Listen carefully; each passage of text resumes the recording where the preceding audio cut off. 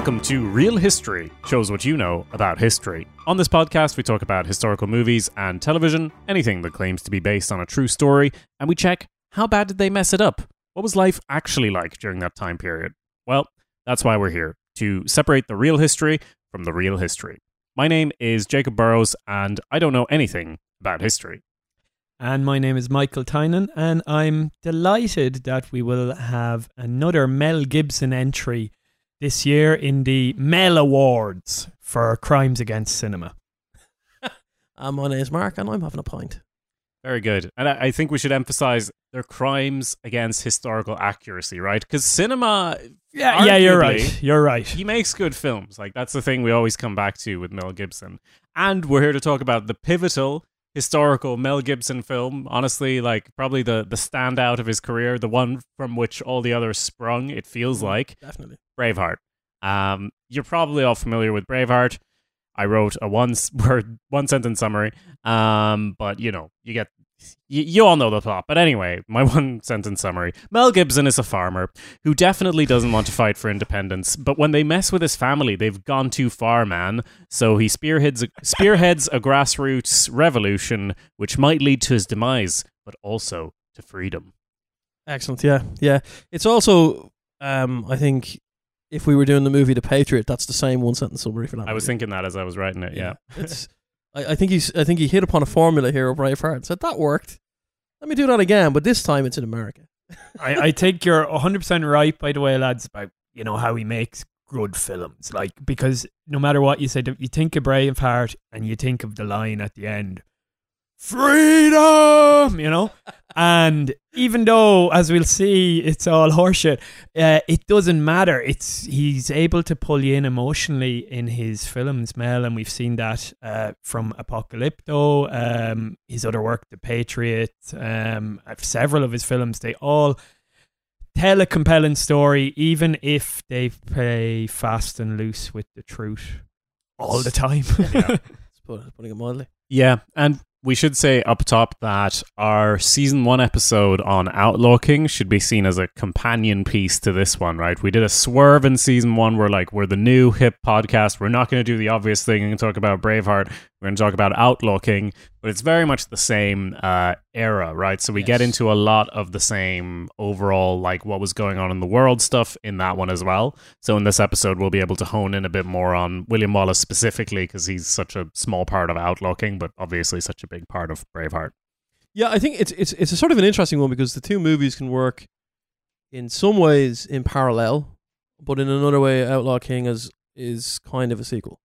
It starts around the same time, but finishes several years after the point at which I think Wallace in is Outlaw King, one of William Wallace's limbs. That's right. Is displayed, make an appearance. I don't know if he got credited in the film, but so he was technically in both films. Yeah, William Wallace's arm as himself. Yeah, and of course, the king, or the would-be king of Outlaw King, is in this film as well, and we can talk about the differences between the two. But Michael, do you have some of the basic facts of the film, just in case no one's heard of it? It's been a while. Like, it's 1995 this came out, so we were all young children at that stage. He looks well. He looks very much the same now, I have to say. Weirdly so. Yeah. It's because his face already, I don't know, it had already set into its that's what happens shape. when you do a deal with the devil. You tend to not age, like Dorian Gray kind of character. Yeah, there's a painting of him somewhere in an attic that's dramatically aging. Yeah. But just to refresh your memories, it's nearly 3 hours long. Like, it's 178 minutes. Is it really? Yeah, and I feel like he just did it under 3 hours. He specifically did 178 minutes, so people couldn't say, "Oh, Mel, you did another 3 hour movie" or something like that. Right. But it came out in 1995. It was budget of 70 million at the time, made over 213 million. So rocketed Mel Gibson's career.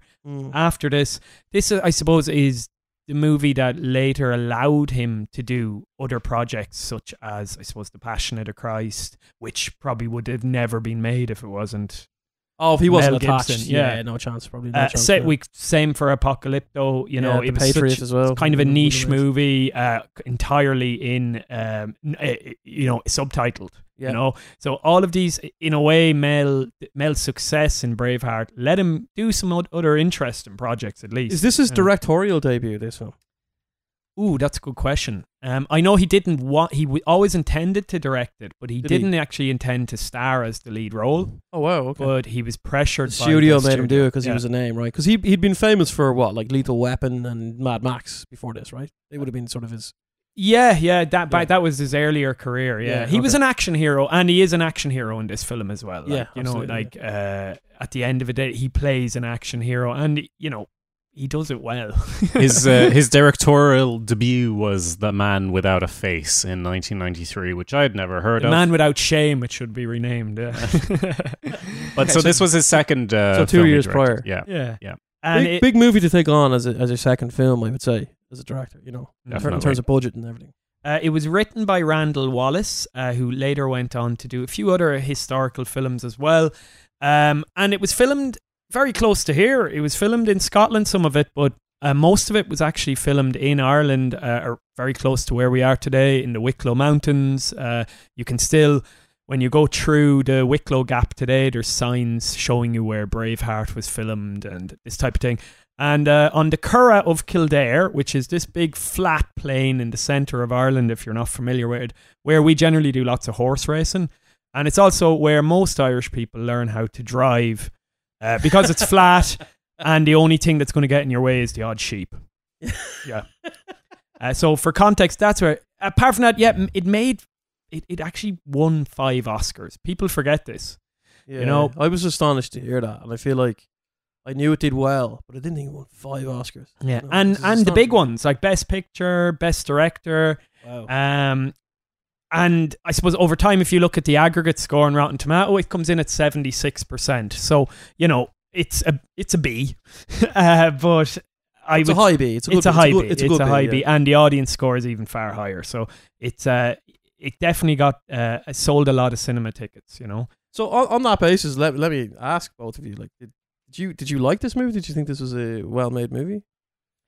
I love this Taking the movie. historical taking context out. taking all the historical stuff out, I love this movie. Okay. Yeah. Simply because it is a great action movie and it really draws you in and you actually really, really want William Wallace to win. Yeah, You know, taking everything else out of it, I think, it's really, really well made. Yeah, it's hard to watch it now and not just see Mel Gibson, kind of at this point. But I think as a film, yeah, it's pretty solid. It's got kind of a 90s vibe to how it's laid out and put together and everything. But the foundation, as I've said a dozen times with Mel Gibson, but like the foundation is there.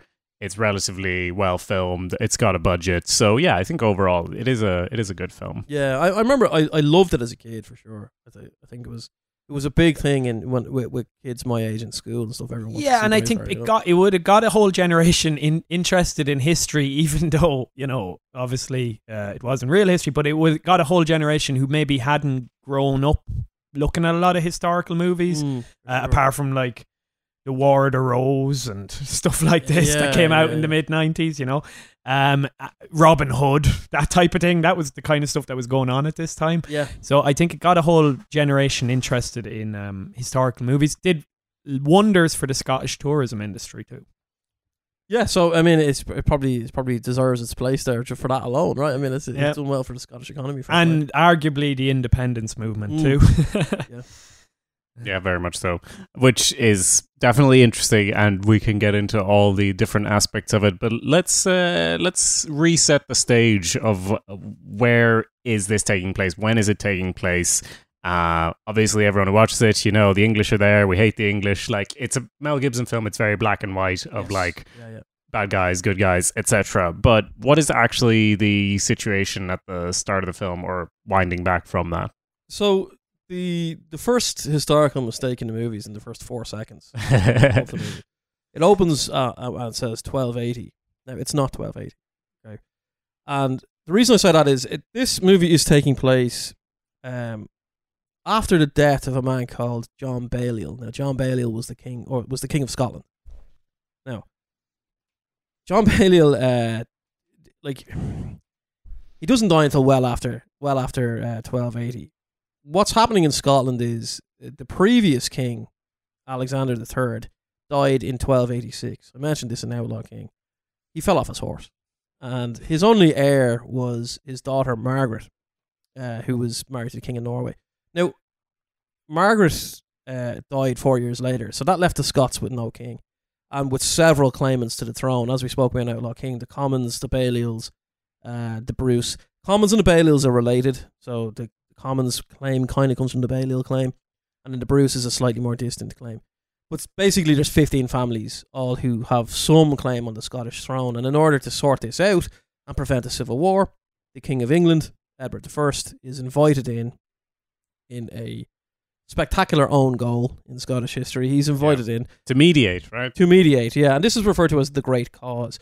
Now, in the Great Cause, Edward settles on John Balliol as King of Scotland. And the Scots kind of go, all right, well, fair enough, his claim is pretty good, so we'll accept John Balliol. However, there are some small print in this, and the small print is that Balliol has to recognise Edward as the overlord, as his feudal overlord. So, in essence, what he's doing is he's sort of submitting the crown of Scotland to the crown of England, which obviously doesn't sit very well with the Scottish nobles, who they kind of think, we don't like the idea of this.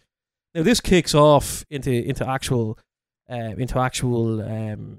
sort of violence after Edward starts levying taxes on the Scots, and then also starts conscripting some of their men into his army. Because you must remember at this point, England is, pretty much the whole way through the Middle Ages is at war with France. There's always a war going on in France. The English love having a war in France. So he needs taxes and he needs men. So he starts conscripting Scottish men. The Scottish nobles obviously don't like this because it's their men who are going and it's their money that's being taxed. So they pressure John Balliol to kind of rebel against Edward's overlordship.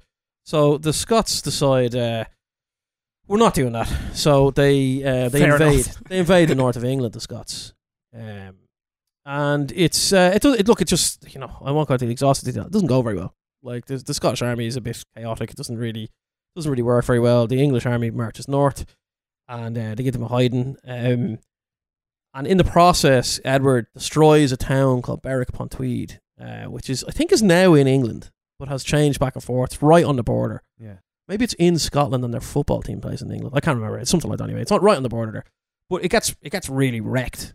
Berwick, and King John is captured and jailed, essentially. Now, this happens in 1296. So the movie saying it opens in 1280 is all after this, but somehow it's 1280. So they're off by 16 years just to start. Now, I know you might say, well, it's only 16 years and this was 800 years. But, you're writing a movie about William Wallace and the guys writing this movie know that it's not 1280. So why are they doing that? The audience. The writer of the movie is even a Wallace, apparently. You know this is wrong. So why are you doing that? Remind me, is the first scene kind of young William Wallace discovering all the corpses of all the Scottish nobles? Yeah, basically, yeah. And so did that happen? Yeah, look, there would have been a large number of Scottish nobles sort of murdered or imprisoned. Like a lot of Scottish nobles, when the English counterattacked, were imprisoned, including a very prominent lord from the north of Scotland called de Moray. He's jailed. When I say jailed, they send him to the Tower of London, along with a lot of other nobles. And the idea there from the English king is he'll keep the sons in line in Scotland by jailing their parents. Yeah. And you see it a bit in Outlaw King as well, where he's like, everyone must understand that this submission is final. Mm-hmm. So King John has been removed from Scotland, and Edward is basically saying, I'm the king now. And Longshanks, King Edward, he was a seasoned campaigner. Absolutely, You know, yeah. like Yeah, I mean, the wars in France had hardened this guy. Like but he also had gone to war in Wales. There'd been uprisings in England against him. He was a battle hardened. he was a crusader too. Yes, he was. Yeah, You know? yeah. So he was, he had got around, and I suppose he would have seen Scotland as his backyard that he by right could control. Yeah, absolutely. And some of the Scottish moves against Edward, like around the time when John Balliol is King of Scotland, some of the Scottish nobles are making an attempt to form an alliance with France. And if you're Edward, like you're outflanked, and you just can't have that.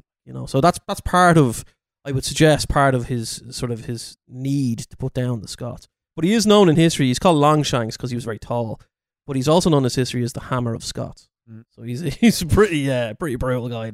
I would say in the film, I don't know what you thought. He is very one-dimensional, but I still think he's a really memorable evil king, no matter what you think. Yeah, no, he's very, like, the portrayal is good, but it is, as you say, it's a character rather than a person. It's a Patrick McGowan. I presume he's passed on now because he was a fair age when he no spring recorded chicken. this. And he even dies in the movie, of course. Yeah. Yes. Yeah. But yeah, no, I do think that whoever picked the characters or who picked the actors to play these characters, they did a really good job because they are all memorable in their own way. Even Princess Isabella, all that. They do stay with you years later. Oh, definitely, for sure. The Princess Isabella, who's mentioned in the movie, or who's in the movie quite a lot, I just will point out. I mean, she's about 9 years old when the events take place, and she's also not in England or Scotland. She's in France. So the whole affair with William Wallace feels even less credulous than it does in the film. I mean, yeah, it's just no basis in reality for that at all. Like, I mean, like, understandably, in a movie point of view, you have to have the love interest, all of that kind of carry on, but there's no basis in reality for any of that. In fact, Wallace was never married. All right, so not even the wife that was ritually sacrificed on the altar of story structure in order to give him motivation. So here's what's happened with that. One of the sort of sources for the Wallace myth, rather than Wallace history, is a poem that was written a couple of centuries later. And actually, the cultural memory of Wallace is really owes more to the poem than to facts. And the movie probably owes more to the poem. It's written by a guy called Blind Harry, and he did this poem anyway. And in the poem, Wallace does have a wife, and I don't think she's called Muireann, though. I think she's called Margaret. But anyway, it doesn't really matter. She wasn't real anyway, so it doesn't really matter. So we're in basically a situation where the Scottish king is gone. The Scots have lost their invasion of England, and Edward is setting about running roughshod over Scotland, essentially. And it's in this context where Wallace's rebellion, or the rebellion that Wallace is involved in, I should say, where that sort of springs up from.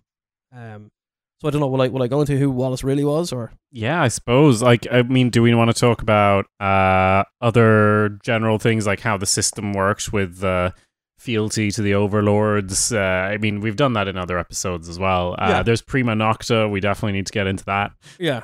So this, we're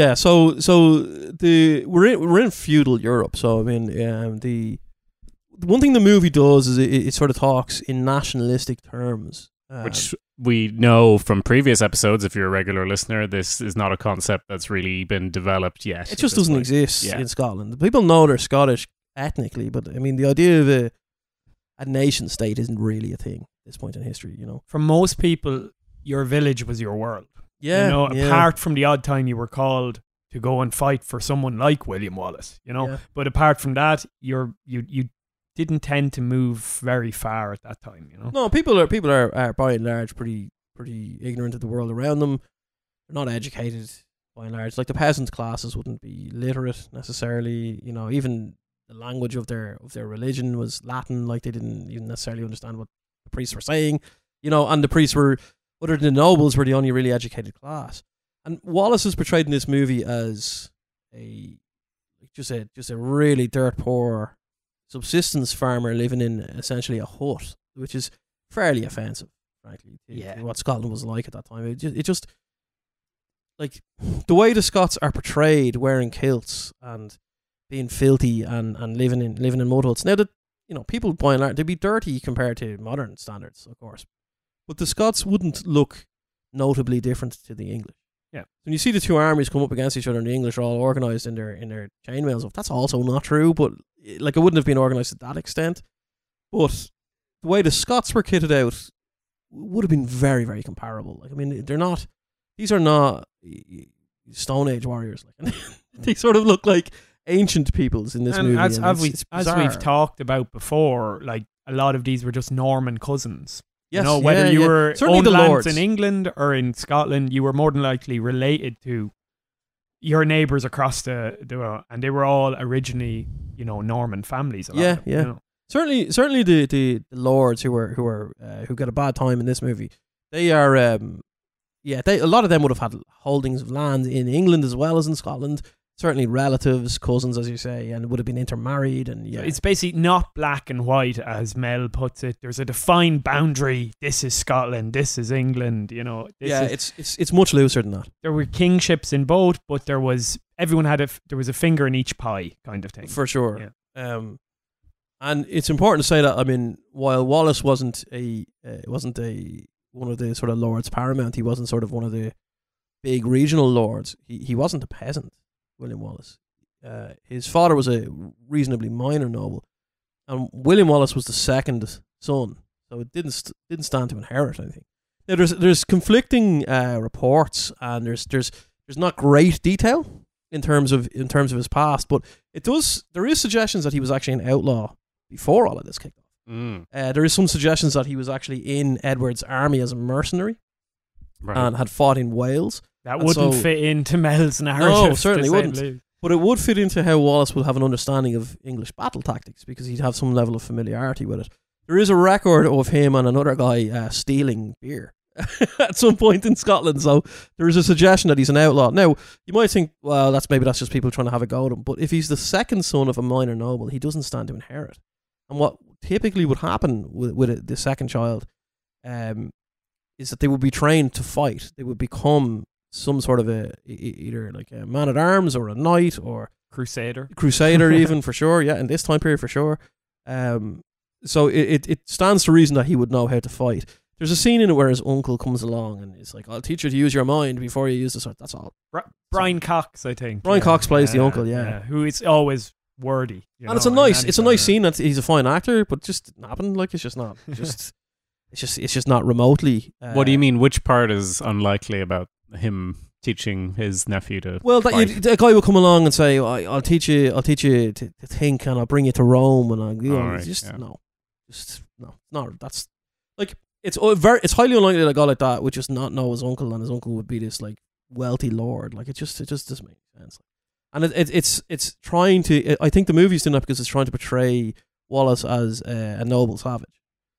He's decided to go back to his savage roots, despite being educated in the noble sense. He speaks Latin and French in the movie. Badly about that, but he does speak. Yeah, is he supposed to be a Highlander, or is that later on? And we meet the Highlanders. I forget how it's presented in the film. He's not. No, Wallace is not a Highlander. No. Wallace is from the Lowlands, I think. And am I correct in that like the Highlands is basically just most of north of Scotland? Yeah, so the Highlands is a like literally just called the Highlands because it's just topologically like it's just literally just lands are just high up in the air. A lot of hills and mountains and stuff. The Highlands are an interesting part. There's a part in the movie where somebody says to Wallace, the Highlanders are coming down on their own accord, like the clans are coming down from the north. Now, much like the northern lords in England were always a bit of a pain for the king in England, the Highlanders in Scotland were always a bit of a pain for the king in Scotland. Yeah. They're just famously not following the rules. A guy I mentioned earlier, de Moray, who was put in prison, he had been dispatched by a previous Scottish king to become the overlord of the Highlands to try and put a bit of order on the situation, try and put them in a bit of shape, and he did it really successfully without sort of massacring people, and so the Highland clans would have had some level of affinity with the Moray family and fealty to them in a legal sense, but they emotionally would have had some kind of loyalty to him. So when de Moray was imprisoned, his son Andrew de Moray became the de facto leader of the northern part, the Highlands of Scotland, essentially. He's not in the movie at all, Andrew de Moray. He's not in Outlaw King either. But he's an absolutely fascinating and highly vital character in this period of Scottish history. It's him who takes back the land in the north of Scotland from the English crown. He retakes his home castle from the English forces, and he goes all around the Highlands taking back castles one at a time, much like you see de Bruce doing in Outlaw King. That's de Moray doing that in the north. So when Wallace has his big battle with the Highland clans, it's de Moray who brings them down from the north. Right. And some historians suggest that the tactics used in this great battle was actually Andrew de Moray and not William Wallace. So he's de Moray for you, Mark. He's an unsung hero, really. Massive. And massive. basically a lot of the deeds that are attributed in the film to, say, Wallace are actually the work of de Moray. Some of that is de Moray, yeah. Okay. And it like, I understand why he's unsung in a sense, because he's from the high nobility. He's a very powerful lord, and it doesn't speak as well to the story as a peasant. Now, as I said, Wallace is not a peasant, but he was a minor noble. He wasn't he wouldn't have had the ability to rally troops in the way de Moray did. But when he did rally troops, Wallace was one of the leaders. Right. And the reason for that is Wallace was sort of like the leader of a gang of sort of outlaws, guys who had been disinherited, presiding against Edward, and he sort of had this like rabble, which he kind of does in the movie. You know, he's got the Brendan Gleeson's character, Hamish. Yeah. I mean, those guys aren't real, but I mean, there were people like that. I think who were Wallace's sort of right hands, and Wallace sort of became famous because he was carrying out guerrilla attacks against English forces in the area. Now, was he doing that for national reasons, or was he doing that because he just said, this is chaotic and I can get a bit of wealth here? Or because his wife was murdered. Yeah, not true either. Like, so, you know, he became sort of famous because they came across an English sort of a fort, Wallace and his men, and they sacked it. They burned it down, killed all the English soldiers in it. And the word that he had done that spread throughout Scotland. Now, that's concurrent with de Moray taking back the castle. So if you're Andrew de Moray and you know there's this guy in the south is after rallying the locals, and I've got the Highland clans, if I bring my army down, or if I bring my men down, we form an army. If we can beat the English, the nobles will side with it. And then we've really, as he says in the movie, are you ready for a war, boys? You know, when the Highlanders are coming down, you know. So that's essentially what happens. Wallace's legend sort of spreads, and I think that's kind of where his fame is. He's like Robin Hood or Joan of Arc, or, you know, he's this kind of dashing outlaw hero, sacrificial hero as well. The Messiah, and he has the Messiah thing because he dies later on. But this is not a guy who ever worked fields. You know, he's not. This man's not a peasant. So his gang attack this garrison. It goes pretty well. They take it over, take their weapons, take their gold. They free whoever's been captured. De Moray, his actions are probably more substantial in terms of, if you're the English crown, his actions are more substantial because he's physically taking castles, all of which is obviously infuriating the English king. De Moray brings the Highlanders down, and they link up with Wallace's growing sort of peasant army, or his growing army of malcontents, and they link together. And the big battle in the movie is the Battle of Stirling, they call it in the movie. Now that sort of wound me up a little bit, that they call it the Battle of Stirling. Wait, this movie wound you up a little bit? No, I couldn't tell. Is there something missing, Mark, from the Battle of Stirling? So the Battle of Stirling in reality is known as the Battle of Stirling Bridge, and the reason it's called Stirling Bridge is because the actual physical bridge was vitally important to how the Scots won the battle. From the commanding position that de Moray and Wallace had established in the north of Scotland, Stirling Bridge was sort of the access point into the north from the south, and it was kind of the only access point in, and they knew that, and de Moray knew that, and he knew how English armies lined up, how they marched, how they deployed, and they used the fact that the bridge would work as a focal point. It would funnel the troops in. It was a narrow bridge. It was you could maybe go 3 men across it at most. And so what they did is they lay in wait in the forest just on the other side of the bridge, and as half the English army came across, they attacked from both sides and they massacred the English army. And it's just fantastic victory. It's all true. They did do that. It was a fantastic victory. The movie portrays it like it's a series of armoured English soldiers arrive up, and a bunch of Scottish fellas carrying sticks in kilts, which they also didn't wear in this time period, by the way, the Scots. They all just arrive up completely disorganised and will just run at each other. That's just not how battles like that happen. It was just, and like they seem to win on the basis that Wallace gives a good speech. Like it is quite funny because modern historical movies do try to show, maybe I'm wrong on this, but I feel like they do try to show more balance inside in terms of like one side is equally it suffers from war as much as the other. Whereas in this one, you kind of don't see many Scottish people die at all, except for a couple of central characters at the end. Like, it literally is like a Scotsman, and you know, I'm very much in favor of the Scots gaining their independence, but in the film, it very much is like a Scotsman is worth 5 Englishmen. And he just wallops them, and you know, there's no issue. He's got 10 lives with a stick. They're not even real weapons, or isn't? They're just sticks. Exactly.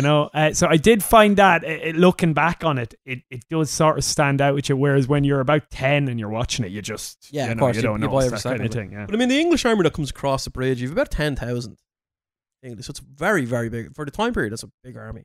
The Scots have about 6.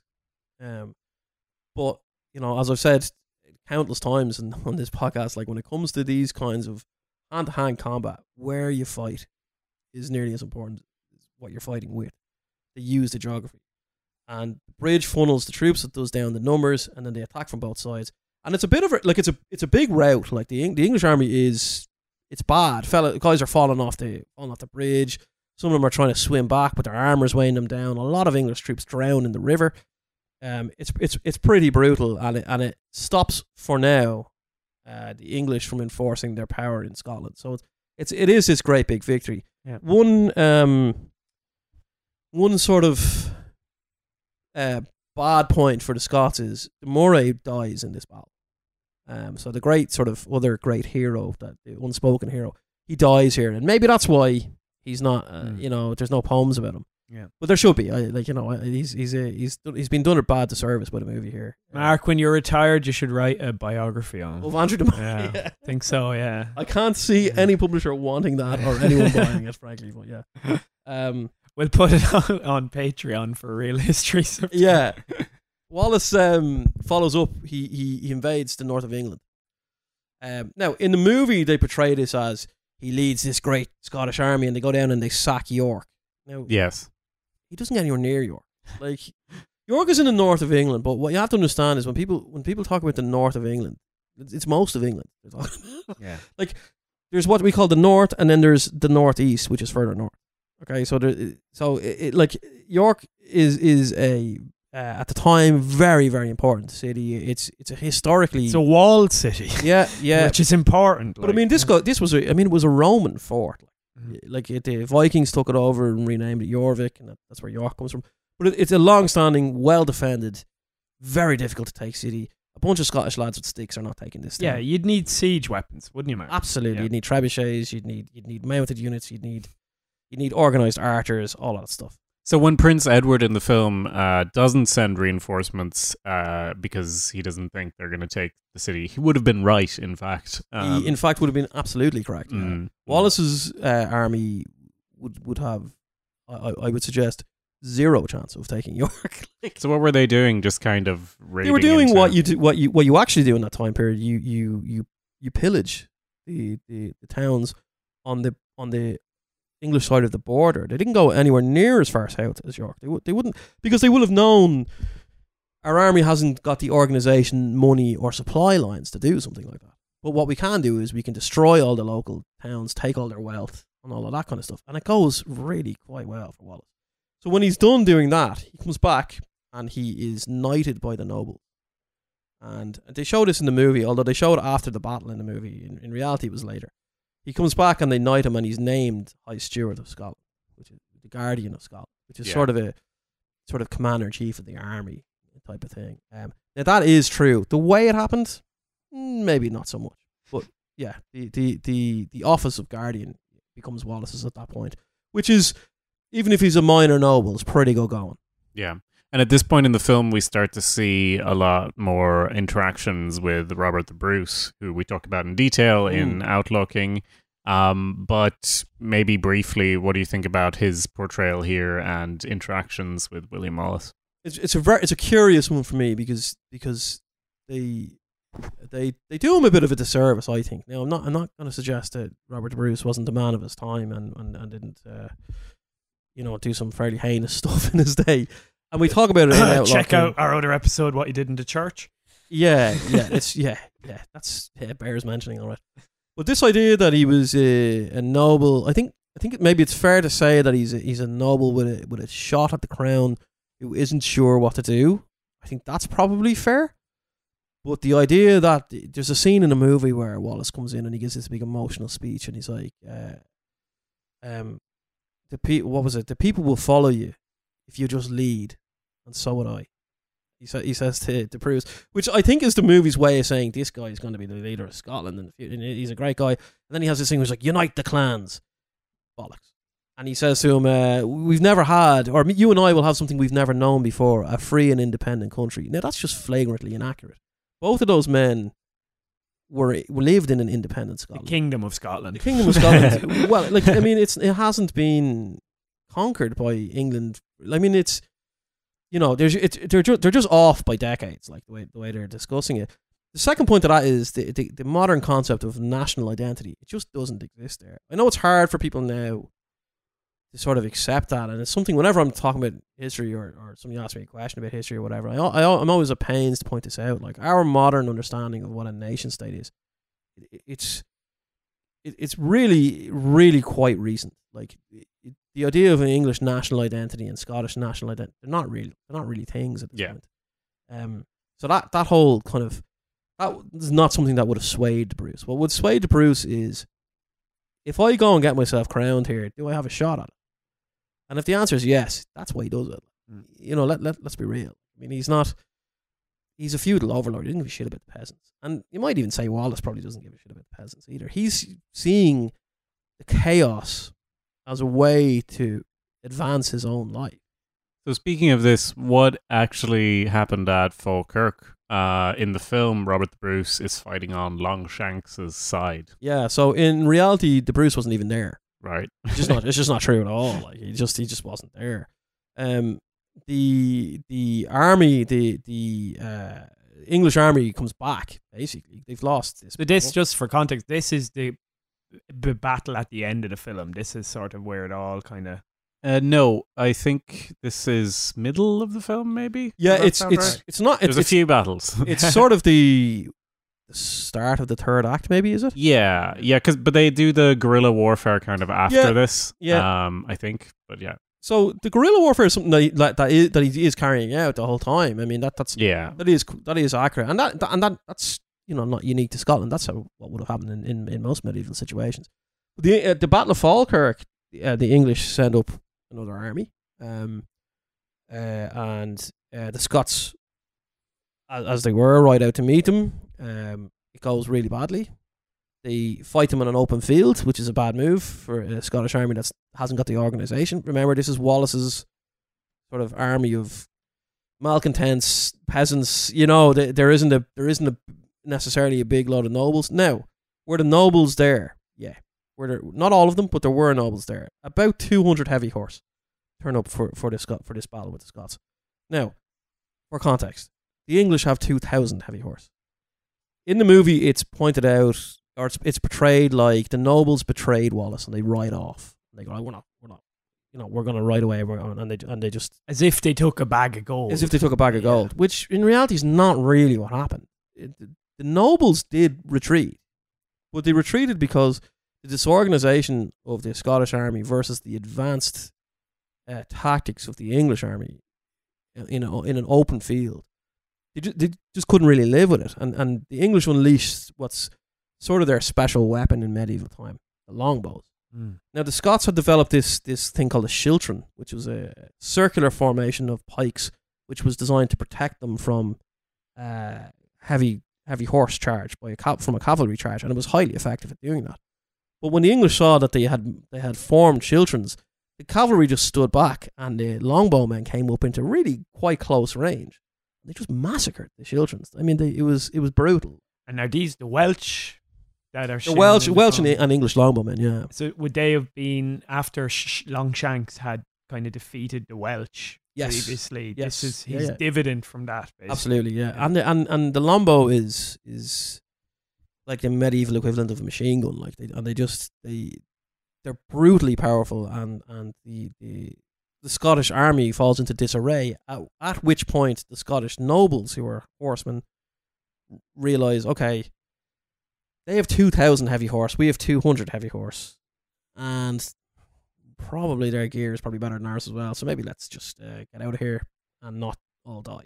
And so Which is the real reason they in left. the film, after this battle, obviously everyone's very sad and disappointed. But does Wallace go on a psychotic, revenge-filled adventure? It's across really well. Scotland It's really well done in to the kill movie all the where he goes nobles? into the guy's castle on a horse and kills him Oh, in his yeah. bed. Brilliant. It's really, really well Yeah. done. None of that's true. He doesn't go on a psychotic revenge thing against the nobles. Realistically, in the context, he probably wouldn't have blamed nobles for pulling out of that battle because they were never winning that. They were just never winning that. It's just zero chance. What actually Wallace did was he absconded to France. All right. Um, Not in the film. No, but that is what you do in the situation. And the idea is he's gone to France and he's going to try and sort of rekindle the old alliance, which is the Franco-Scottish alliance against the English. He's trying to get the French to send troops. He's like, please invade. You need to take the heat off us. I just lost my army, and the nobles are still in disarray, and the Bruce doesn't know if he wants to be king yet, and we don't know what to do, and blah blah blah blah. So he's sort of pottering around France for a while. It doesn't go terribly well. The French sort of agree in principle, but as we spoke about in other podcasts, they sort of had their own problems. Yeah. A little bit of disorganization there. The nobles aren't all getting on with each other. Does the King of France even rule France? Who knows? Like, I mean, it's just toss a coin at this point in history, like whether or not he has any real power, you know. So it doesn't go terribly well for Wallace. So he comes back to Scotland and he continues his sort of guerrilla warfare sort of situation until basically he's captured. As they do show in the movie, he gets arrested, and he gets brought to London. And But is it a piece of trickery that has him arrested? we don't know. Is the truth. The truth is we don't know. It could well have been. Well, I feel like that's the Mel Gibson defense. Like, hey, we don't know, so it probably happened like this.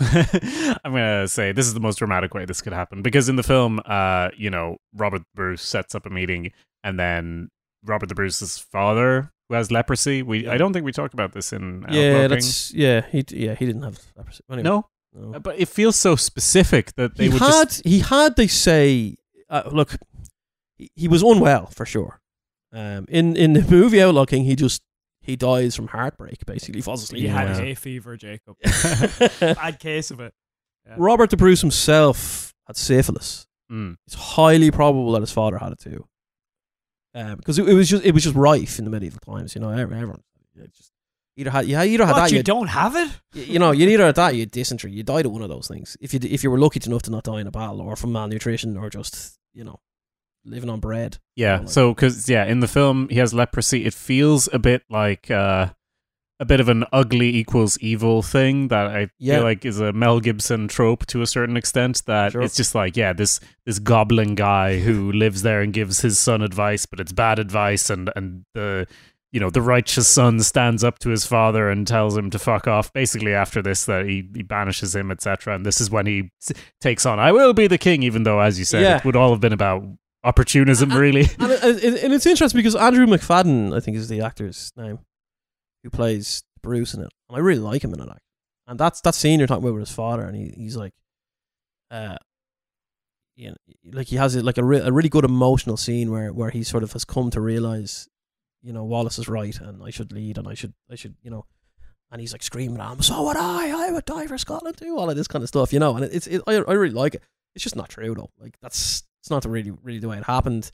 In actuality, Bruce's father died, and he had knelt to the English king, and Bruce says, right, well, he's dead, I'm in charge now, and we're going for it. which is what happens in Outlaw King, which is more accurate on that point. The Bruce is gets a bit of a character assassination in this movie, and it's, I think, to make sure your attention is on Wallace, on the folk hero, rather than the man who becomes King of Scots, which is what happens in actuality.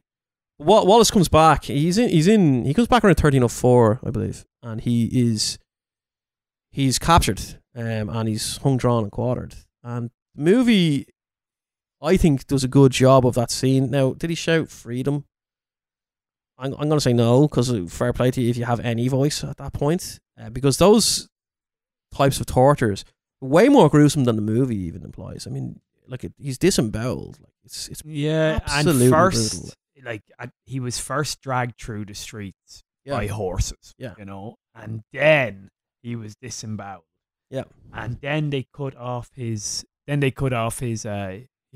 cock and balls. Yeah, you know, so like it was a rough torture, and then they could have, you know, then they hung, drawn, and quartered him. Yeah, you know, so it was just horrific.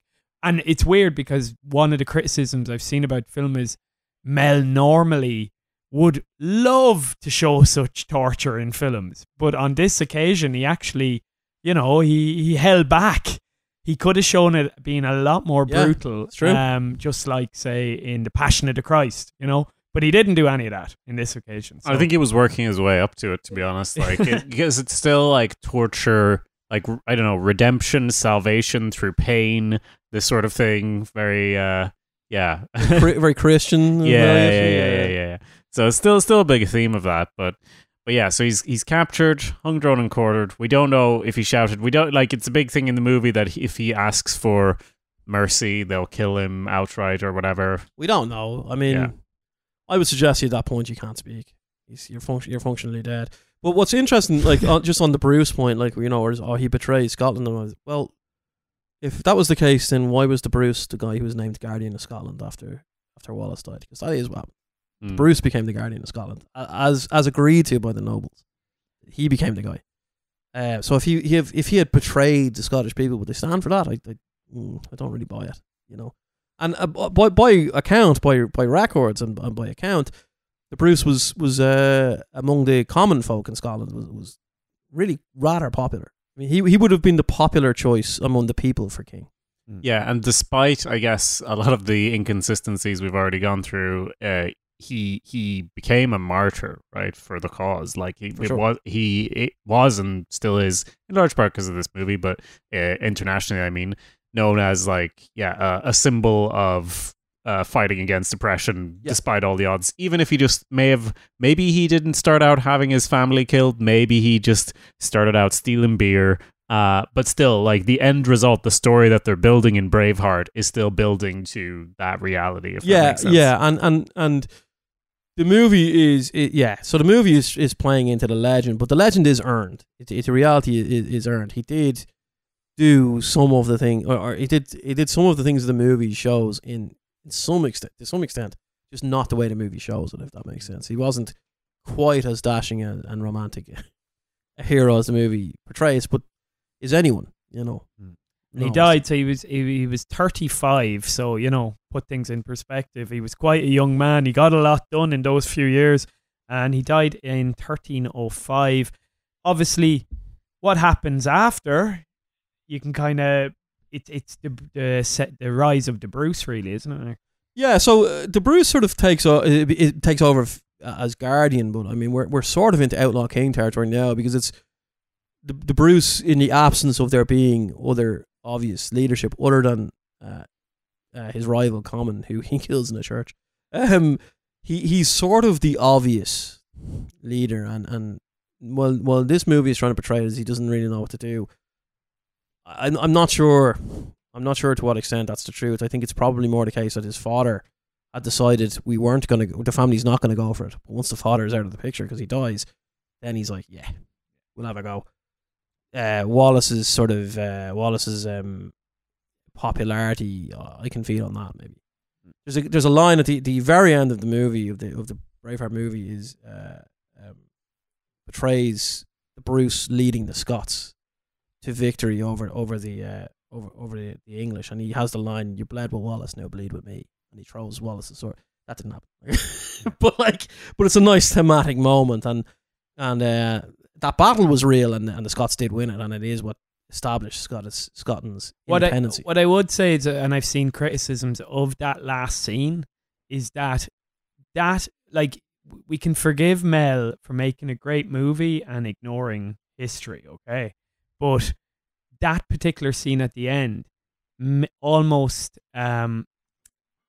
is Mel's way of saying, okay, everything that happened before is almost is legitimate, and it led in reality to this famous victory. Yeah. So if you didn't look into Scottish history, or you didn't have an interest, and it was just you watched the film, you would actually have no reason to doubt anything that Mel Gibson said in relation to this film, or anything that's it. And that's a bit of a problem, I think, you know? For sure. It's not said based on a true story anyway, but the way the film is set up, with the opening in 1280 and the end showing the Bruce having his glorious victory, you know, that fact happened at the end, that the Bruce did have this famous victory, but none of the other stuff went anywhere near close. No, yeah, exactly. Yeah. That's sort of the point. And look, I mean, look, this is a sort of a character piece about a culture, about a Scottish culture hero. So to what level can you expect accuracy is a debate.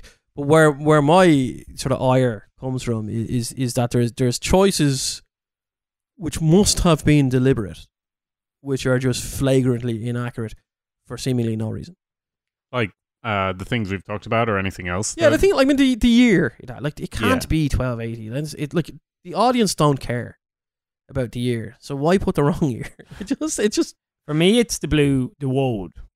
Yeah, is that what it's called? The face paint. Yeah, that's, for me, that's flagrant, because, like, it looks really cool, and any other depiction you'll see in a comic book about William Wallace, or a video game that features the Scottish Wars, you know, they'll all have the blue paint now, and that's only because of Mel Gibson. Like, that if you look into this anyway, those blue painted depictions of the Scots, that goes back to like 1,000 years before at least, which is depictions the Romans had of the people who lived in Scotland, the Picts at the time, who weren't the same ethnic people as these Scots. Well, they may have eventually married into, you know, but at the time, like, this is extremely different. So there was no way that they were wearing blue paint on their face and this type of thing.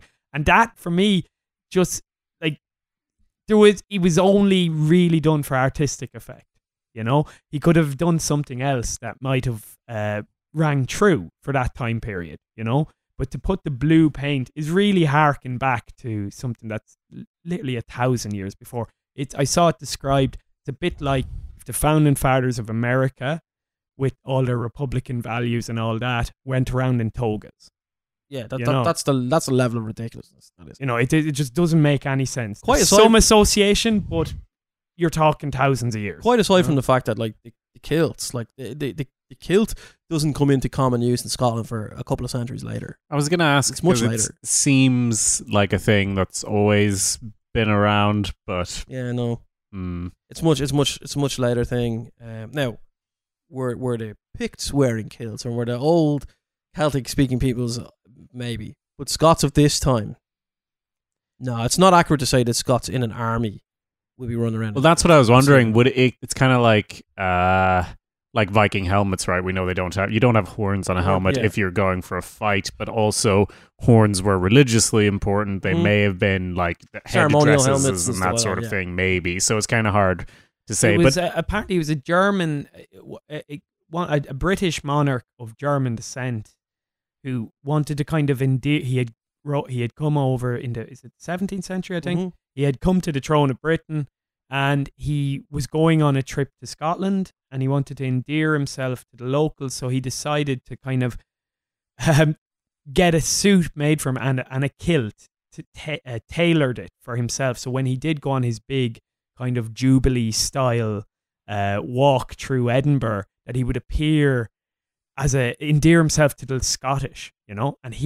this started a big kind of trend of people wearing kilts again. Wow. You know? Okay.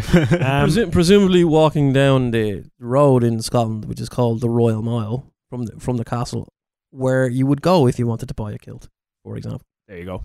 And it's something that the British royals now do. Anytime they spend time in Scotland, they're quick to So put it's a kilt on. marketing.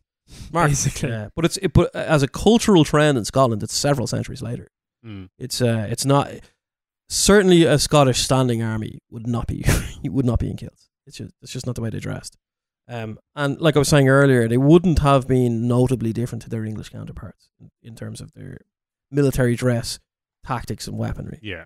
I know we're getting very into it now, but would the kilts have been kind of more formal wear, or like, because it's these complicated patterns, I assume, and weaving, it wouldn't necessarily be available to your everyday man. No, exactly. So potentially more formal wear and more related to specific clans. So there's such a thing as clan tartan, obviously. Yeah. Now, just to say on that, like the tartan that you most commonly see, the darker one, the blue and green, that's the Black Watch. That's to do with a military order. That's their formal wear.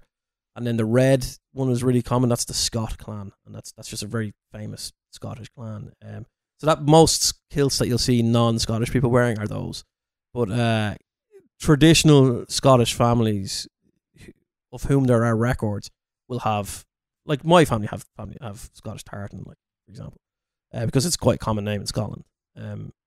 In the same way that, like in Ireland, fishing families, the sweaters they wear, Aran jumpers, they have designs in them that are specific to that clan. Right. Yeah. And that's so that if someone's lost at sea or they can identify the body with it. Okay. Yeah, no, I was relating it to the folk costumes in Sweden that I also think would have had more of a revival, right, in the last few hundred years. It's very popular now, and it would have been a thing dating back, but not as far back as the events of Braveheart, where no one had the money to have something that fancy. Sure, of course. Like I would have let him get away with the kilts. Yeah. I wouldn't let him get away with the kilts and the woad on the face. Not the woad. The woad is much take the piss smell. Yeah, the woad is much more egregious. Like, you can push us real history guys a little bit, but not that far. Come on. Yeah. We only have so much patience. And Prima Noctis this thing where the local English lord can come in and demand to sleep with the wife, a newly married woman. Like, absolutely no historical record of that. Like, that's no. Yeah, it's that's something that is added into the folk tales later in history to further demonize the English. It's not true. Like, they didn't do it. Yeah, because I was reading it as like a myth, but I think, if you're Mel Gibson, anything that's been sort of mentioned or anywhere where there's a maybe or a potentially, you grab whatever works the best. Yeah, you want to demonize the bad guys as much as possible in the mind of the audience, for sure. Yeah. Well, sure, look, before we wrap up, any more additional inaccuracies we want to get into, or just anything about the film in general?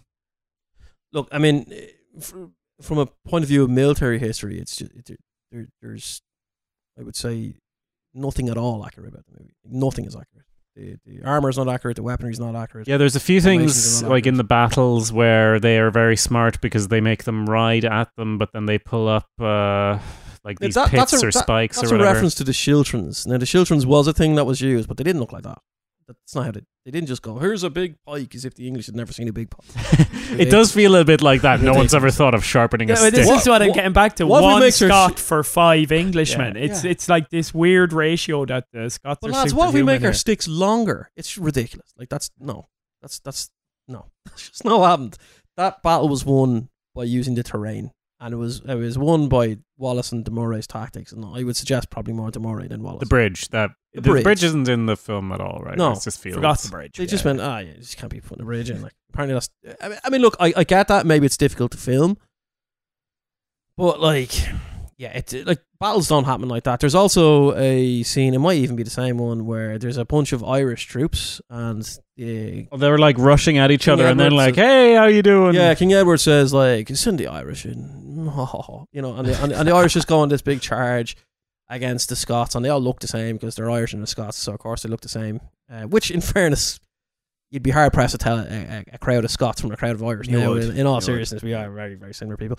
And they charge together, and then they just sort of stop, and they're all high fiving and hugging each other and shaking hands and going, how are you getting on? As if they're cousins that they hadn't seen since the grandmother's funeral. And none of that happened either. That's just absolutely not true. Were there Irish people involved in the conflict on either side? I mean, maybe individually, Yeah. but maybe not in large scale. Irish conscripts into English armies. The war that carries on after the events of this movie and after the events of Outlaw King, Robert the Bruce's brother, Edward the Bruce, took part of the Scottish army and invaded Ireland.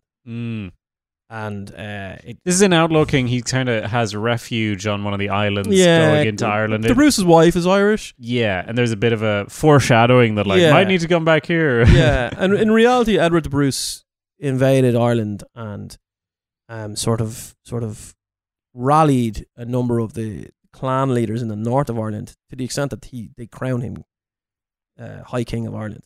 So you've got a Bruce as the King of Scotland and a Bruce as claiming to be the King of Ireland. Now, it's important to say most of Ireland doesn't accept this guy that he is the High King, but enough of the Northern Lords do, and he carries out a fairly terrible campaign in Ireland where his army is hit with dysentery and there's a famine and it goes really badly. Tends to happen when you come to Ireland. Yeah, it goes Middle really Ages. badly for Edward the Bruce. But the idea was that the Bruces were trying to open a second front against English control in Ireland, and they figured there's enough support in Ireland for us, and they probably would have been right. Yeah.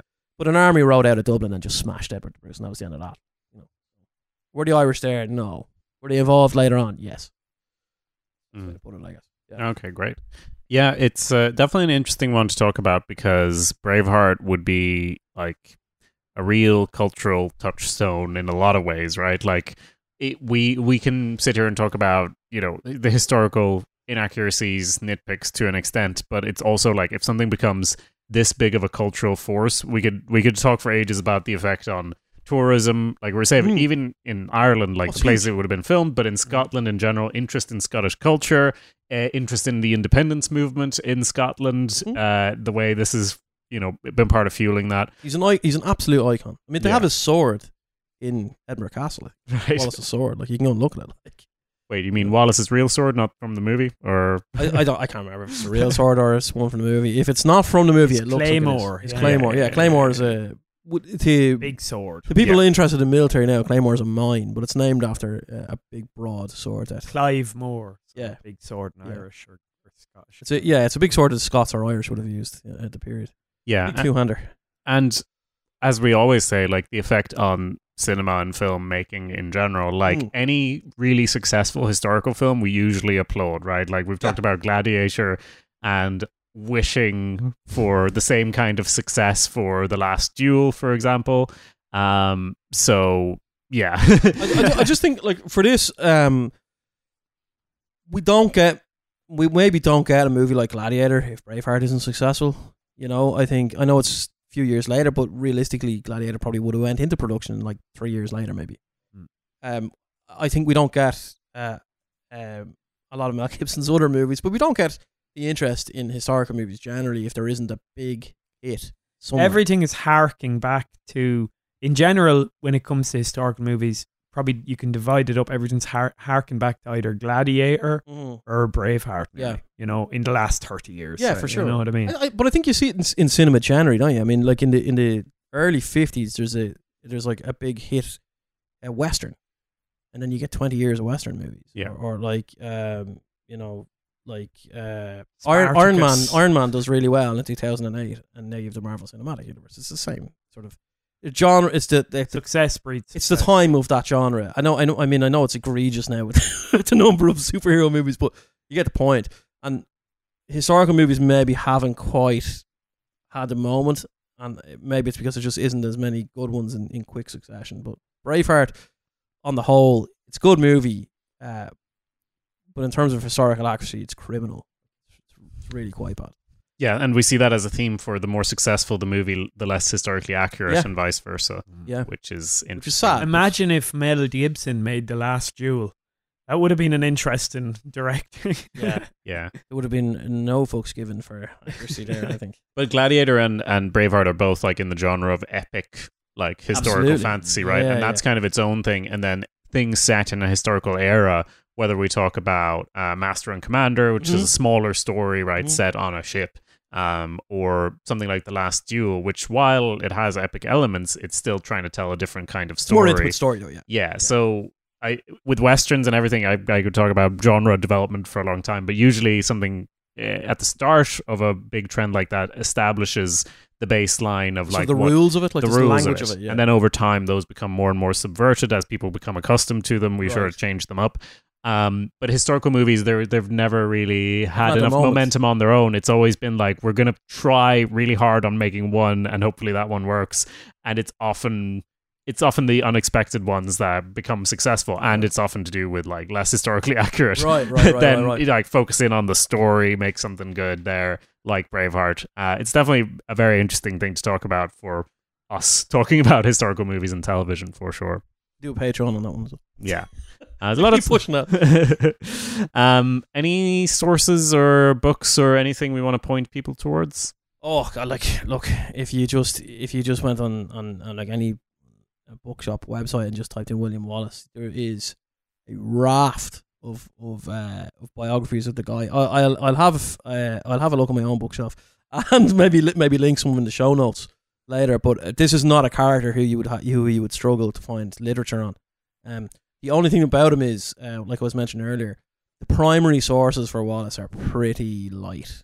Like I was saying, a lot of it is based on a poem from a couple of centuries later, and Where he famously was 7 foot tall. yeah, he was and 7 feet tall. and all that. Fireballs coming out of his arms. Yeah, and they make a joke Yeah. out of it in the movie, and that is what they're referencing. Like in Blind Harry's story, he is 7 feet tall, and but that's a common trope among folk here.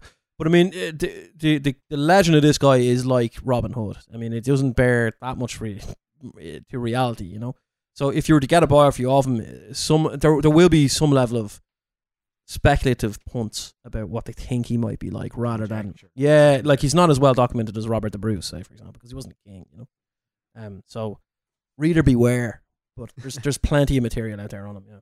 Yeah, sounds good. Yeah, a lot to dig into if you're so inclined. But I hope this has at least dissuaded some of our less than accurate concepts that we've taken from this film over time, and sort of re-established the baseline a little bit of what actually did happen. There was more inaccuracies in this film than probably in the 10 last films we did. You know, You probably, sorry yeah. if this was a Yeah. list of stuff that Mel Gibson did wrong. And also to the listeners who have been like, why haven't you done Braveheart yet? Right, we've done it now. Okay? We've done it. All right, so it's done now. That's it. Okay, I'm not doing it again. That's it. You can all unsubscribe. We're definitely not doing that weird sequel No, that came out a couple of years no. ago. Yeah. I'm finished with the Scottish War of Independence now. We're done. Like, Yeah, unless you join the Patreon.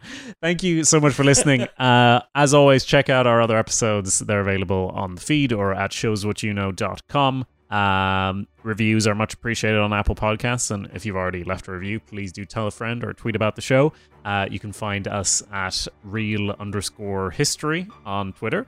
And yeah, beyond that, I think that's it. That's the end of the reel. cheers. Thanks a million.